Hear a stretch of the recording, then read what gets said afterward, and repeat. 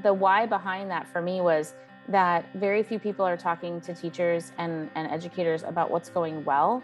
It's just they're often getting crucified in the media, or they're being told you're never enough, and it really started to annoy me that when teachers would come to PD, the assumption was they're coming because of a deficiency versus they're coming because they're learners and they want to grow. And I'm like, wait a minute, how do we flip that? We have to flip that.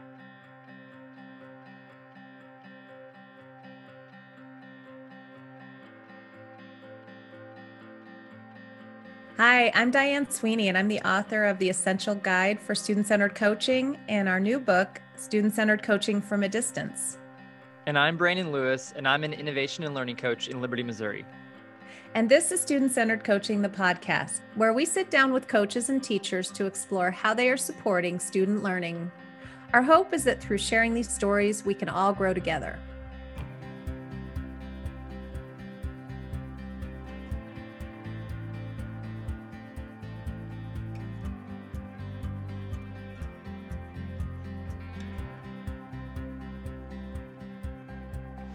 Well, since this podcast is focusing on the work around teacher clarity, we thought it would be really interesting to hear the voice of a teacher who is doing this work with Vandas in Caldwell School District in the great state of Idaho, just north of me. And so we get to interview Shelly Jean and learn a little bit from Shelly Jean just about the work you've been doing in the classroom with your students around teacher clarity. So welcome to the podcast. Thank you so much. First of all, let's just get the sense of your context. So how long have you been teaching? What grade do you teach? Give us a little background. This is my 33rd year teaching, and I teach grades 9 through 12 at a alternative high school. I'm specifically teaching English. And we also have one class where we kind of have an interdisciplinary approach with another. I get to team teach with another teacher, and we call it literature and art. And we merge the two languages. Art is a language, literature, English is a language, and we do a lot of poetry, mostly generated from student interest. And it's a friend of mine who actually motivated me to get my master's, and that's in integrated arts. So it's a chance for me to get to do that too. That is so good for kids to make those connections cross-disciplinary. And So how long have you been working with Kara, and how did all of that work start? Around 10, around 10 years, I think. Maybe a little less, but it's close to that. I know. Yeah. I've been in education a while. It all starts to blur together. Yes, it does. So it's less years and more kind of phases is what I'm finding of my career. This is my making learning visible phase. Oh, that's so awesome. How has it changed or impacted your teaching to really be thinking about clarity for learning and visible learning and just bringing that into your classroom every day? I think that before this, I love English, I love literature.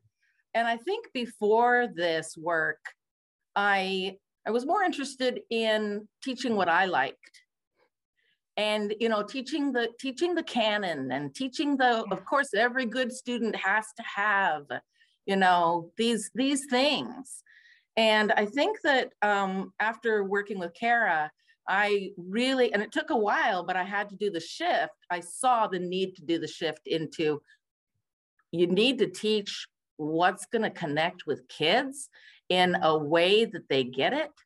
And it just, once I got on board with this, almost everything else went out the window. And I'm happy to say that because it's made me effective, and I could feel that I was effective and not just kind of stabbing in the dark to make things work. And I'm a groupie. I'm an absolute groupie, and I am hesitant to let go of this, because I haven't ever seen this kind of success with kids. So I find myself, even now, I'll find myself, okay, like, how can I minimize that?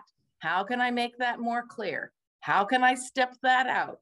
You know, even with my family. So it's in all aspects of my life. It really changed the way you see learning, didn't it? I mean, I remember when I was in education classes, and I remember doing multiple choice or true false questions, and doing questions like the teacher would, like, if this is false, correct the question so that it is true, and all these contortions, and somebody calling it rigor. And I remember thinking, this is just confusing. Like, why would anybody have to do this and call this significant learning? I just didn't see it.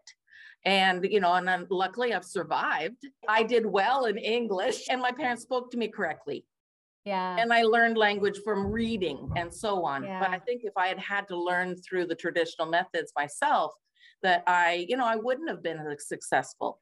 And so to see a research-based structure that you can actually use, and it's not just a theory, it's an application, and you follow it. It's like, who brought the magic in my room, you know? Yeah. And then you start re-seeing other assignments that you've done in the past, and you're like, wow, if I had been clear, if I had used, you know, these different steps, it would have been a different outcome. It would be nice to get those years back. We all have that feeling sometimes as teachers. And as we move through these phases, I have to ask you a question though, because with an audience of a lot of instructional coaches who are trying to create conditions for that shift to happen that you're talking about, you're talking about seeing things in a new way, changing what you do pedagogically, truly engaging kids in a rigorous way, authentically. Yeah. How was your journey organized for you? In other words, were you in a cohort? Did you do book studies? Did you do observations? How did this learning show up just functionally in your life as a teacher? Yeah, I was really fortunate to be here at the school with a couple administrators who were already on the visible learning train. Yeah. And they did a lot of groundwork on that. And I wasn't in on the groundwork, but they actually had, you know, like 3 different staff members who created an application of what this looks like. And they called it the learning hook. And it was designed by, I've got to say their names, John Cooper, Mary Jo Maybon, and Jessica Figueroa. And it's a scaffolded, it has the pit in it first, and then, you know, and actually their words were define, do, teach, and apply. And so it's based in Bloom, it's based in, you know, DOK, it's based in Solo, but it was their application of it. And they actually made like little whiteboards for each of our classrooms, had them printed. And that was how we started learning intentions and success criteria. And they scaffolded it so the teachers could understand it, but it was an expectation. We did a lot of PD on it, lots of vulnerable, honest, transparent work. And I think I probably didn't get it until like 2 years in, because it was such a shift. And they preached that cognitive conflict and that struggle is imperative to success. And I was one of the later ones to get on board, but then I think, both Kara's work and going to the summer institutes, and it was so active, and it was so authentic, but also so, like, it wasn't punitive in any way. They asked questions of me more than they told me what to do. And it encouraged me to really dive deep and to grow and to think and to see how it fit with me. And there was time to do that. And there was never judgment. And I think that was the key. That is so I'm going to name back 3 things you said that I just want all the coaches to hear and leaders who are listening to this. First of all, it took time. We are so impatient with initiatives. The learning moved you through the layers and you saw it gradually. It's not like it was a light switch moment where I'm now doing it because I went to one summer workshop. It took time. Right. The fact that your learning was evoked through questioning is really aligns with our beliefs about coaching, that we got to make sense of this in a way that makes sense in the person's life and how they'll do it, not just a scripted format that doesn't bring your own thinking into the mix. Right. And then the no judgment. Those three things are so fascinating to me that you're bringing those up as kind of key to your success with this work. Can I ask you just this quick question? Sure. I bet you have students who maybe haven't really thrived in a traditional school setting because you All are of them. Yes, I was going to make them. that. Yes. And so to connect with them as learners really brings them back into the educational setting in ways that could literally change their lives. Because if they can see school as something that isn't a waste of time, shameful, whatever. If they experience success, and it starts just like in such a little tiny seed, but it grows. And so if you get them as freshmen, and then by the time they're juniors and seniors, right now I teach seniors, and they just really grow into being safe and productive, and they try, they challenge themselves. I've got one gal right now, she's working through creating a blog, and she's like, I don't really know what I'm doing. And I said, I promise you that if you trust the process, that you will be successful. Okay, I'll try. Oh, that's such a great story. It's really all you could ask for. We're here to help them create success for their own lives. Yeah. And that's all I would ever want of myself. That's all I'd ever want of my kids. Congratulations on the work you're doing. This is so fun to feature in our podcast. And as our listeners transition to hear more from Kara, I think all of their pistons are going to be firing. And congrats on just the year that you're having. And I bet you anything, you're the proudest at graduation. So I know that's not too far off. We hope so. We hope they all make it across that stage. That's They will. They will. Thanks for joining us. Much. Sure. I appreciate this. We all do. Thanks. Take care. Bye-bye.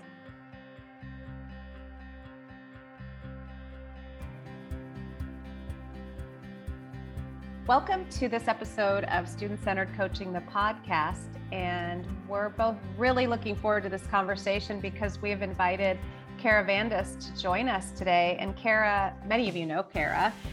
She's the author of one of my absolute favorite books that really gets at practices that accelerate student learning, and it's Clarity for Learning. And she wrote that book with John Almroad. Also the author of Peer Power, as well as an oldie but goodie titled Partnering with Students. And Kara and I have been working together in a few projects. And in fact, I'm always advocating for her work because it really is a complement to student-centered coaching. It really is the whole idea of student-centered learning. And so many folks get intrigued with that idea as they're implementing student-centered coaching. So why not hear from Kara about her thinking when it comes to her work in Clarity for Learning and take advantage of this amazing friendship and partnership. So welcome, Kara. Thanks, Diane. It's so exciting to be here. And it's funny that you mentioned that we're working together on several projects, because we are, but it was working with districts that brought us together, because even though we live near each other, geographically, we had never met. We've taught near each other and had never met. And now we have met just because of some of the districts that are like-minded. And like you said, the coaching work and the clarity work, like student empowerment, it just goes together so well. So it made a lot of sense that we connected finally, but I'm super glad that we did. Oh, yes. And Brandon too, you have a connection as well. Share about that, Brandon. Yeah, I have been fortunate enough to partner with Kara with my district here in Liberty, Missouri for the past, the past 6 years that I've been a coach, but I know Kara has been partnering with Liberty for, I think we're going on a decade now. Yep. Right. So It started with some of the initial like PLC work, 10 years ago, and then had shifted into assessments and formative assessments into success criteria, and really has evolved into our work into clarity and student ownership, and a lot of our visible learning work. So I absolutely love my time that I get to spend with Kara, just like I love my time I get to spend with Diane. And I feel like a little kid in a candy shop right now that I get to have both of them together. So I've been looking forward to this conversation for a long time. So hopefully those that are listening are excited about this too. I know that there have been a couple of episodes already where in our conversations with the coaches, they have mentioned you, not even knowing that I know you or that I've worked with you before. So it's been really cool to just see that the work that you have done with Clarity and some of your partnerships with districts, it's getting around and people love it. And they're seeing success with the importance of clarity for their students with learning. So I'm just super excited to have this conversation with you. Well, thanks, Brandon. This is exciting work. I think that's one of the things I love the most about it is it's not, you're so kind to say all those things about me, but it's really like the practice really does accelerate learning. It really does happen. And it's really fun to celebrate that with teachers on a regular basis, because like just yesterday, someone from your district posted a video of a kindergartner explaining exactly where they were in their learning, what they needed to do next, and how they made their goal. And it was just so cool to watch this little 5 or 6-year-old explain that to somebody else. Let's go ahead and get started with you kind of explaining what led you down this path of clarity. Because I know that for some people, that's all they know you as right now is you're like the clarity lady, which is a good thing, by the way. So what led you down this path? Well, first and foremost, as a teacher, I was a hot mess when it came to clarity. I had no idea. And even though like I had curricular resources and I had teaching colleagues, I so often just felt this sense of, am I doing what is best for my kids? Am I really teaching the lessons I should be teaching? And I think so many times I was not. And so like in the book, John and I talk about these kind of 5 common issues with clarity. And I think I'm guilty of every single one of them, things like activity driven, instruction. Oh yeah, my kids will love this activity. I'm totally doing this tomorrow. As a teacher, I struggled. And I would say I struggled the entire time I was in the classroom, even though I got better and I had more help and coaching and support. I always struggled. And I think the biggest thing for me that I get excited about is I think when I was first teaching, I didn't know my impact on my kids very much. I couldn't tell necessarily if they were really learning. And sometimes when I would give the assessment, they didn't perform at all like I thought they would. And I was like, what's the deal? And I thought you would do so well and you didn't. Or you guys all seem to know this. Why am I teaching this? And so I think for me, it's really exciting when teachers do this work and then they see the impact. And so in terms of like my journey, I was a coach as well. And I also was like a program developer. And then I did a director of education job in Colorado for a while. And eventually just started doing consulting because it's something I always wanted to do. One of my teaching colleagues from way back in the day is Kristen Anderson, and she's a consultant and author now as well. And she and I had this moment after we'd done some PD. Wouldn't it be amazing if that was like a job? Like you could be a coach or you could do professional learning for a living. So it just became a passion because I was like, I needed this so much. And where was this all my life? And I remember some of the first trainings I had with like Larry Ainsworth or John Hattie. I was just like, thank you. I mean, seriously, thank you. I have not had a clue about what I should focus on. And this is so helpful. It makes so much sense. So. Well, of course, I'm going to ask you a little bit about coaching, and I'm just curious about how your work as a coach and what experiences you had as a coach, how did that impact the urgency you had around this clarity work? That's a great question. I think a huge percentage of coaching, or at least like entry points to coaching, has everything to do with planning. A lot of times people want you to support them with planning. And sometimes, in a good situation, you get to go in and co-teach and things like that. But I just felt like I was spending a lot of my time planning. And again, it was like, am I just planning stuff to do with these people, like so that they can fill their day with their kids? Or am I really helping them make a better impact on their kids? And so I just saw a need there too, when it was like, well, when I would ask them things like, well, why this lesson, or what's the big idea that you're headed toward, or are kids aware of what they need to do to be successful? And a lot of times people couldn't answer those questions. And if I'm honest, I couldn't always either in the classroom. So it's just such a huge piece. And it's like, if we leave kids out of that and they don't even know what we're doing or why we're doing it or what they're supposed to learn as a result, so often it is just a series of random events that they experience, or it's about the project. Like, oh, if kids go home and they talk to their parents, what did you learn today? Oh, we're doing a penguin project. Awesome.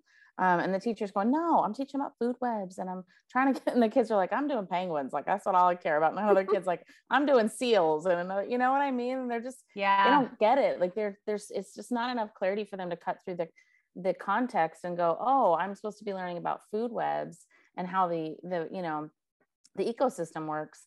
And so again, it was like, how do we just really nail what kids are actually supposed to know and be able to do? And I think the other part of that, and Brandon, you mentioned this earlier about assessment, is it kind of goes back to the formative process of like, how am I doing in that process, right? Is it that I completed an assignment, or is it that I learned something new? And that's a total shift. And it was for me. And I was like, yes, it is about if you learn something, and what is it that I'm supposed to be learning, or that there's always unintended learning, which is great too. But there's also like the things we need our kids to be able to do as a result of being a part of our education system. Yeah, I actually witnessed a planning conversation like that just today in my work in a school. And it was fascinating because the teacher wanted to work with a coach, and she was a music teacher. And she just so badly wanted to know, what should I even be teaching? And is this even what I should be emphasizing? And to watch them work through that, kind of getting to clarity. Is this in the standards? Is this not? Is this the focus? How will we assess that? I just see such a natural connection between coaching and building toward clarity with teachers as partners. Yeah, absolutely. And I think in your work too, I think one of the things I appreciate about your work is it's so focused on student learning. And so then how do we know if students learned something, or what they learned, or how much they learned? And that needs to be the goal of our coaching, because honestly, it doesn't matter what I do to cause that to happen.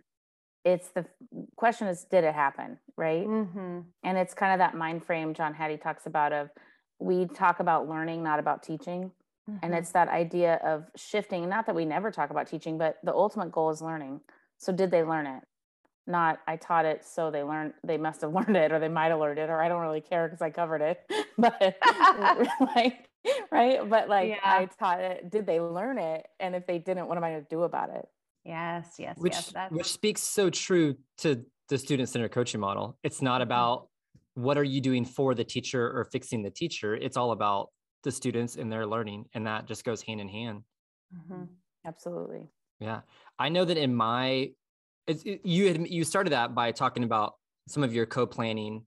And I feel like almost all of my co-planning, where I, in the back of my head, I have all of these things of like, I want to make sure that I had prepared for questions. I want to make sure that they asked, that I thought of ahead of time, and then different pivots that I might make in the middle of the conversation.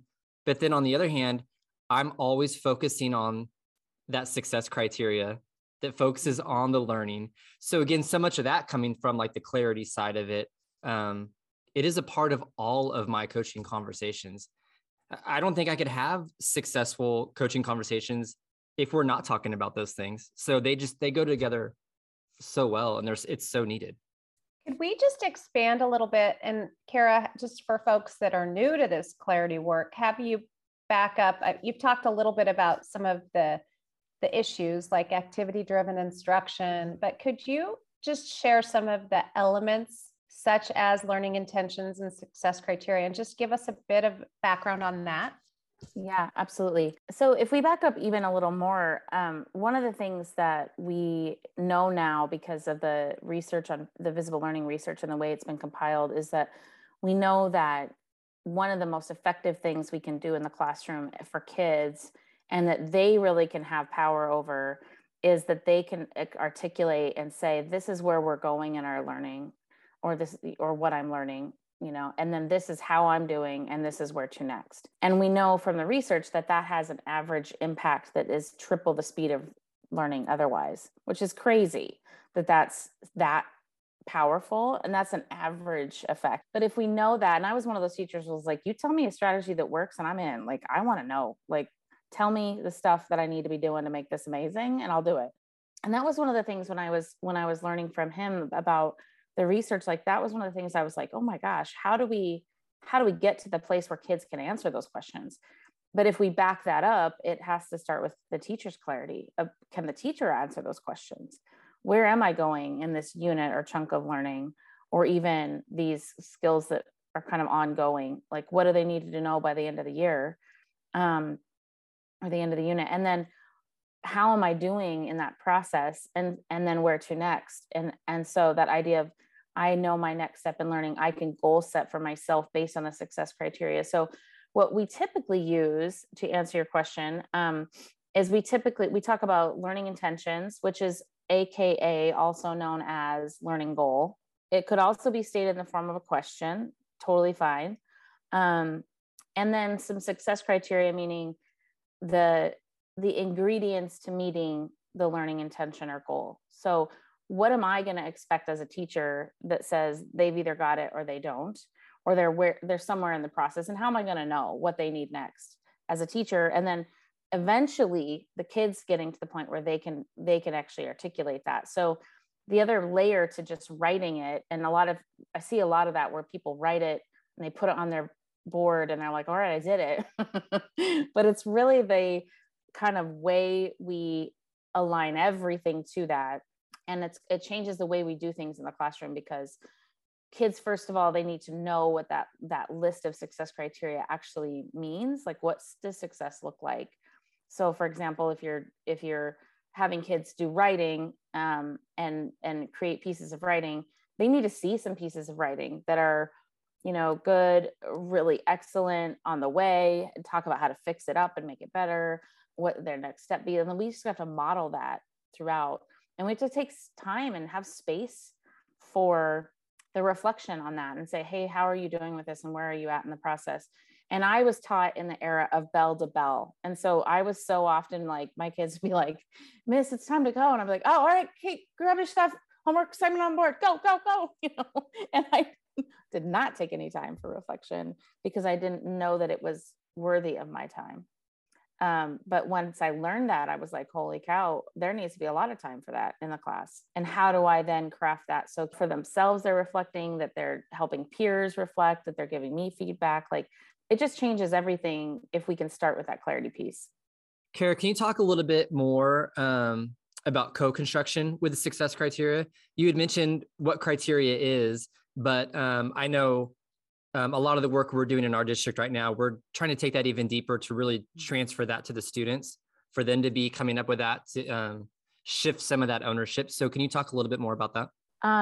Co-construction, the idea is that we ensure that there is a shared understanding of what success looks like in our class between students and kids. And that shared understanding means that there has to be time taken to construct that understanding. And it's not like an event. It doesn't have to happen one day and then that's the day. And then there's no other days that we talk about that. It's more of like an ongoing process. So I use writing as an example, so I'll keep going with that. But it's like, once kids get a feel for like, what is really good writing look like, they have an idea, and they'll have a chance to talk through the criteria that a teacher has maybe brainstormed and shared with them, or the teacher can let them kind of come up with the criteria and list it out, knowing this is what I need to make sure is on the list. But it's those examples and exemplars and those discussions, and it's really the transference of who's doing the thinking. And that's a big piece, because so often, like, I could have a writing continuum that I put up on the wall and it's cute and it has a beautiful poster behind it and it's, you know, whatever. But if the kids have no connection to it, they're not going to use it or understand it. So it's like, if I gave kids 3 pieces of writing, one that was super good, one that was kind of in between, and one that needed a lot of work, and I asked them to put it in order from the one that needed the most work to the one that was the strongest, and justify it, and we have that discussion in class, it changes everything about what they understand. And so, like, I was the teacher, like I was lucky if I handed out a rubric. I'm just gonna be honest. If I did have a rubric, I'd be like, here's your rubric, have a good day, knowing that that isn't enough. And I found out really quickly that that wasn't enough. If we really want kids to understand it, they have to experience it. They have to engage in it. And so we need to create those experiences. And sometimes it can be that overall, like, hey, this is what good writing looks like. And then later, let's say we're drafting writing and my kids are not using dialogue or whatever, one element of good writing, and I want them to, I need to stop and help them have an experience, or slow down and have them experience about dialogue and why it's important and what it looks like and what it doesn't look like. And we could use mentor text. We could use a student's writing who did a really good job with that, put it up on a doc cam or something, but they need to see, like, what is that all about, dialogue, and why would I want to use it, versus just like, when I used to give my kids feedback, I'm like, you could add some dialogue, and they're like, that's great, well, I don't even know what that is, or I'm not, inclined to, and they need to know what it is and what it isn't. So that process continues, but it narrows down to the success criteria at the time you might be focusing on. And then a lot of times the other piece I would add to that is just, as a result of that experience, maybe there's an anchor chart that we create that has some really good examples on it, or has some different ways that you punctuate it, or has some different types of interactions with dialogue that we might have noticed in the text that we were reading or what have you. And that anchor chart is something they're a part of creating, and that then it's around for them to reference as they're writing. And so that they really do have that ability to go, yeah, now I can add some dialogue because I get it. I love the way you said it earlier about that. It's the constructing of that understanding together of what it takes to be successful. And I feel like I felt this way. One of my last few years as a teacher is when a lot of this work started in our district. And I heard that phrase, co-construction, for the first time. And I think that myself, and I know a lot of teachers that I work with now, when it's something they're not familiar with, they immediately assume I'm supposed to just say, here's what we're learning. What does it take to be successful?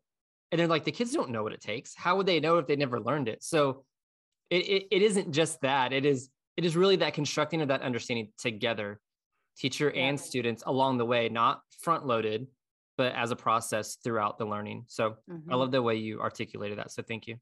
Yeah, there's something else too that I'm really kind of thinking a lot about. As you said, it's not an event.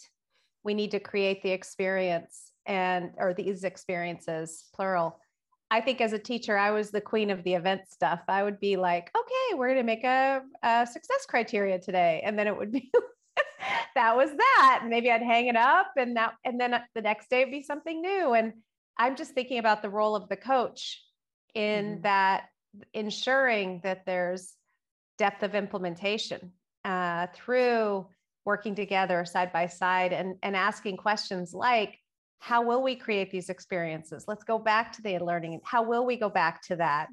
And just keeping that all on the front burner. I think having a coach helps you do that, because it's hard. It's easy to get distracted when you're doing this alone as a teacher. I think that's so true. And just to have like a thought partner to think through, or even just somebody else who has ideas, because a lot of times I didn't always have a great idea, but if somebody else could start talking to me about things or showing me things, then I would have and say, well, what about this, or this? And which one is interesting to you? I'd be like, oh, that's a great question. Now I'm thinking, my wheels are turning. I'm excited about this now. And I think that's really powerful too, because when we vocalize our internal thoughts as coaches with teachers, it teaches a way of thinking and doing. And that's the same thing we're doing in the classroom with co-constructing, is we're vocalizing what's going on inside our head and that metacognition, and we're helping kids see a way of thinking and doing and interacting with what they're learning in a totally different way. And I think those two mimic each other really well. So agree. As this is becoming a more popular, I guess we can call it a practice to dig into for teachers with their students. I know a lot of teachers will feel more comfortable if they're doing it alongside a coach and they're helping them. So talking to coaches out there, what would you say would be a really good starting point for them if they have a teacher that they're partnering with that really wants to dig into some of the clarity work? What would you recommend for that coach of how to jump in? In terms of just the clarity piece, I would recommend really trying to find out, like, what is the big goal of learning? I think that's one of the things that we struggle with, because the standards are so wordy and there's so many of them. We're like, we are learning to do this with this, and this, and then this, and this, and this, and this. And it's like, pretty soon the clarity is gone because it's a big paragraph of, I don't know what that means. And then if teachers don't know, students don't know. And so I would say first getting really clear on what is the big goal? Like, at the end of this unit or at the end of the year or whenever it is, what is it that you really want kids to know, be able to do a big picture? And so it's like simple things like, we're learning to comprehend what we read. That'd be awesome. Let's do that. And then we think about what are the success criteria that would get us there? What are the types of skills that we have to know and be able to do? Or I'm learning to problem solve with multi-step problems. Okay, well, what does that mean? What does that look like? And really getting clear on what the success criteria is first, I think does really have an impact, because then a lot of the ideas for planning and the things that need to be done versus the things that are maybe fun or interesting but don't necessarily need to happen, in order for kids to understand, it streamlines the whole planning process. And then we can think about those experiences. But without that, it's pretty hard to do that. Well, for all of our listeners who are familiar with the coaching cycle in student-centered coaching, they're recognizing those steps, which is, I remember we had a conversation once, learning intention, coaching cycle goals, same, different. And it really is a process that is very much what you just described when we're in a coaching cycle with teachers or team even. It is. And I want to mention one thing, Diane, that was asked to me by another district where we're partnering, by a couple of coaches. And they said, okay, Diane was here last week and you're here this week, and now we have a question. I was like, okay.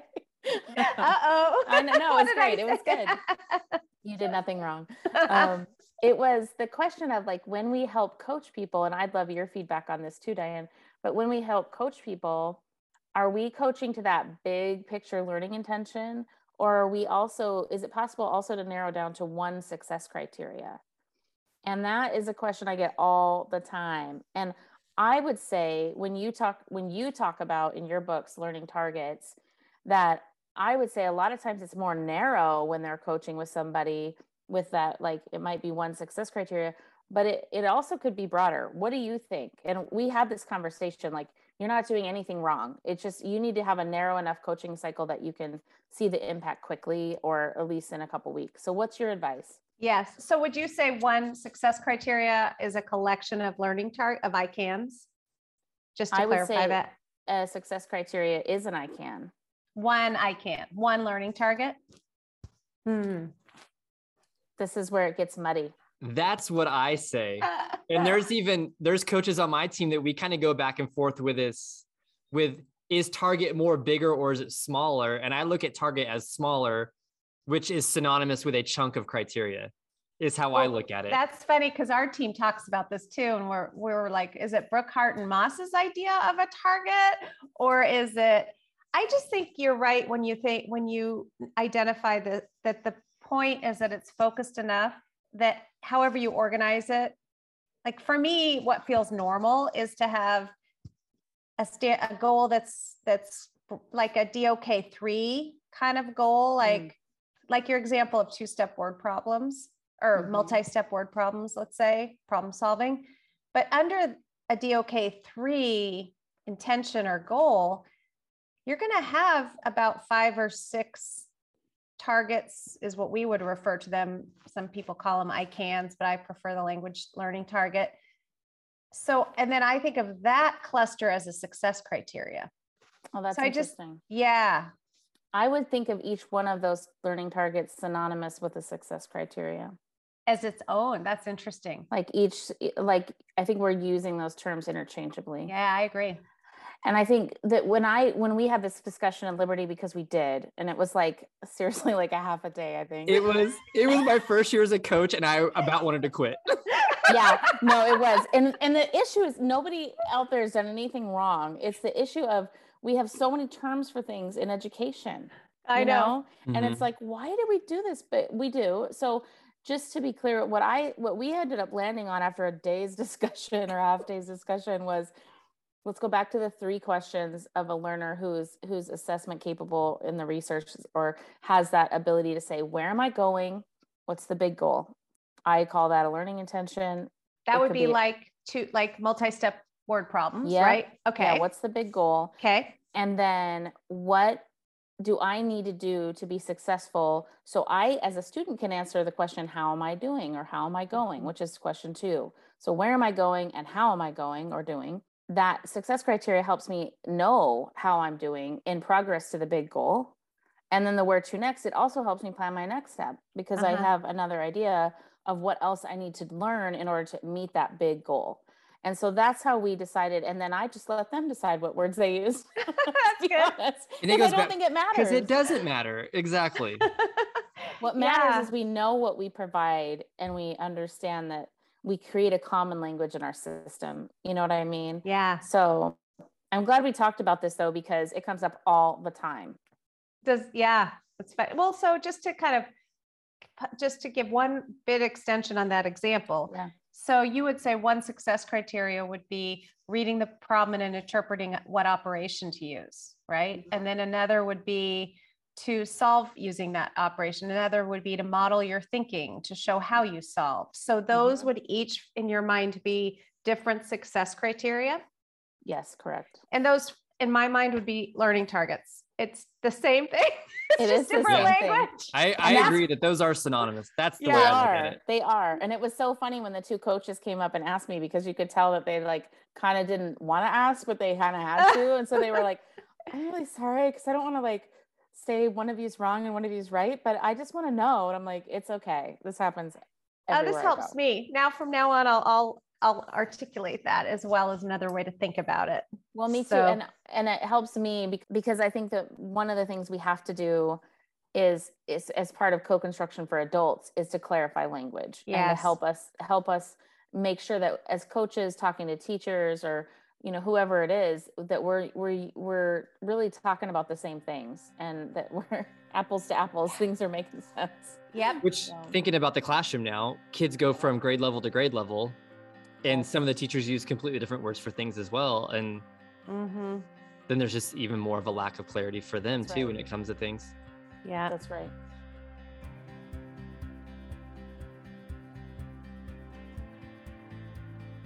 Now that you've been consulting for a while, how do you feel like it has changed the way that you partner with teachers in districts? I think one of the biggest things I've learned over the last several years when I'm talking to teachers, and I try to talk to teachers on a regular basis and meet with them about what's going on in their classroom. So I am in a coaching role a lot of times. And I feel like one of the biggest things I've learned is that if I start off from a place of strength for them and honor the things that they're doing, it just changes and transforms the conversation. So I often ask them to share something that's going really well. I often refer to them as mastery moments, and that comes from the research on efficacy and the sources of efficacy. And you know, like a mastery moment's like it doesn't have to be a mountaintop experience. It's not like you won the Super Bowl. It can be just like that 5 minutes of my class was awesome. Like the rest was a hot mess, but 5 minutes was amazing. Let's share that. And let's start there. And so I try to start all conversations with that and make sure that whether I'm talking to teachers or leaders or whoever, but in coaching teachers, it's been really amazing. I've had teachers who maybe used to be really intimidated by an outside person coming in and talking to them about their practice. I've had them switch and start to bring stuff off of their walls in their classroom or invite me to the classroom to show me, send me emails in between. I just got some emails today from some teachers that were like, hey, look at this. This is really working. Or I'm trying this. What do you think? And like people are just opening up in such a different way. And it's just because I'm truly interested in what's going well and learning from that. And often from that, I can see a great or next step that's possible or a couple. And they get themselves to that place too, where they're like, okay, well, what about this? And I'm like, all right, let's do that. And it's cool because they have capacity there. They feel a sense of efficacy. They feel good about what they're doing in that area that they've shared with me. And it's easy to take that next step. And it's been incredible to watch that transform the way that those conversations go. I need to adopt that language. I have not used that language of mastery moments. I often say celebration, but mastery moments has so much more efficacy behind it. It feels more like something you achieved or did, or that came from your work, versus celebrations feels a little more light and as if it could have just been a coincidence. So that language is really powerful. I'm going to use that tomorrow. All right. Yeah. Sitting around a table with Kara and with a team of teachers and hearing her ask that question, I can speak to the upward spiral that starts when she asks that question. And this, again, the power of a good question, right? Like, we know as coaches how powerful that can be. And that's such a simple question. And instead of a coach, or instead of a teacher maybe starting with, here's a problem I'm having, or here's an issue I'm having, which can then feed to other issues, it starts that upward spiral from the get-go. And then it gets others thinking about, well, what mastery moment do I have? And then they're thinking about it, and then they want to share theirs too. And so much good and still continued good coaching comes from those moments as well, not just the here's a struggle I'm having. So I love that you asked that. And it is a really cool phrase. I like it a lot. Could we just scaffold that a little bit? Because people in Liberty know what that means. So if it was the first time you introduced that language to a teacher or a group of teachers, would you let that language hold its own, or would you define what you mean by a mastery moment? I would define it. And I think, well, when I say, so it's backing up a little bit. One of the reasons I made this change, there's a couple. One of the reasons I made the change was because I started digging into what it takes to build other people's efficacy and where those sources of efficacy come from. And I felt the why behind that for me was that very few people are talking to teachers and educators about what's going well. It's just they're often getting crucified in the media, or they're being told you're never enough, and it really started to annoy me that when teachers would come to PD, the assumption was they're coming because of a deficiency versus they're coming because they're learners and they want to grow. And I'm like, wait a minute, how do we flip that? We have to flip that. And so changing that mindset and thinking more about my own mindset and thinking more about the fact that efficacy comes from 4 main sources in the research. The first and most powerful is having a moment where you're like, yes, that worked. Oh my gosh, that was awesome. Again, even if it's a small thing, even if it's one student or one tool that you use in the classroom or one lesson, that mastery moment, that's why it's moment of mastery. It's not, I'm masterful at all times. I think most of us that are teachers would be honest and say, that's just not possible. I'm certainly not. But that moment in time builds you up in a way that keeps you going and connects back to our purpose in education, which pretty much everybody I've ever talked to is in education because they want to make an impact. And if that takes us back to our purpose, which is having an impact on kids, that's could not be a more powerful driver for people to move forward. And then the other 3 are totally related to that. They're having a vicarious mastery moment, meaning I saw Brandon do something that was completely rock star, and I'm going to do that too. Because when I saw him do it, I saw how effective it was, but I'm Brandon's friend and I believe I could do it too. And then the third one is like feedback, and it's those messages we hear from each other. And it's really critical that we think very deeply about the way that we message ideas and reflections back to people.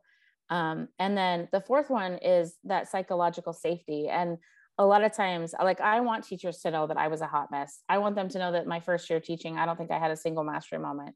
Like it was just a disaster one day after another. And I think it's so critical that we change the way we approach teachers, because what they do is such a complex job. And so that was my reason for change. I don't know if that helps, Diane, or not. Yeah. I wrote down the moment when you say, yes, that worked.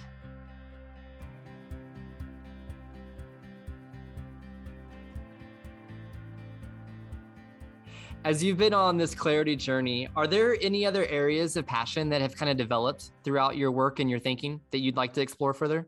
Yeah, absolutely. I honestly think that it has developed, but it was always there. Like that idea of helping kids take greater ownership of their learning or have agency. I always wanted that. And I remember for years just not understanding how to do that, because I would like try to give over control, and then it was just like a mess. Reel them back in and reset, because it was just whatever. Or I would do projects and they were just meh or whatever. And I just didn't understand how to really make agency happen in my classroom. And I think as a result of the clarity work, I have seen in so many classrooms that it's now possible. And so agency has been a huge piece. And I'm actually working on a book on that with Jeanette Westfall and Ashley Duvall, and really using a lot of the examples from classrooms around the country and also in Liberty, Missouri, where you work, Brandon. But I think it's totally possible for a district to get to a place or a school where agency is the way we do business, but it not in the absence of clarity. It has to be with clarity. And then I think the other piece is that I'm working on with a friend, Ainsley Rose, kind of speaking to the discussion we had before about efficacy. He's been a huge mentor for me, and we're working on a book about influence and how we influence other people and build their efficacy. And so I'm pretty pumped about both of those kind of things. And they both really stem from the work I have been doing. So I'm really excited to get my hands on both of those books. And they're definitely topics that I think a lot of folks are going to find interesting. So yeah, get it done, girl. We're working on it every day. Well, we just can't thank you enough for joining us today. And it's just a treat. It's sometimes I think, gosh, this is what we do for a job. How lucky are we to get to think about things like this and explore and be creative and curious. So we are ever grateful for you joining us today. Oh, I'm super thankful for you having me. And I couldn't agree with you more. I think we have the coolest job in the world. And I think if we can help educators love their work more, we have done a good thing on this planet. And that's really exciting. And then if we can empower kids as a result of that, wow, like the impact is endless. Thank you for joining us. Thanks for all the things that you shared. I know the people that are listening are going to appreciate this greatly. Yeah, and I'm grateful for you and your friendship and how you have helped me as a coach as well. When I'm coaching into some clarity work with teachers, you've always been there for me, just like Diane has, and I just appreciate you so much. So thank you. Oh, you're most welcome.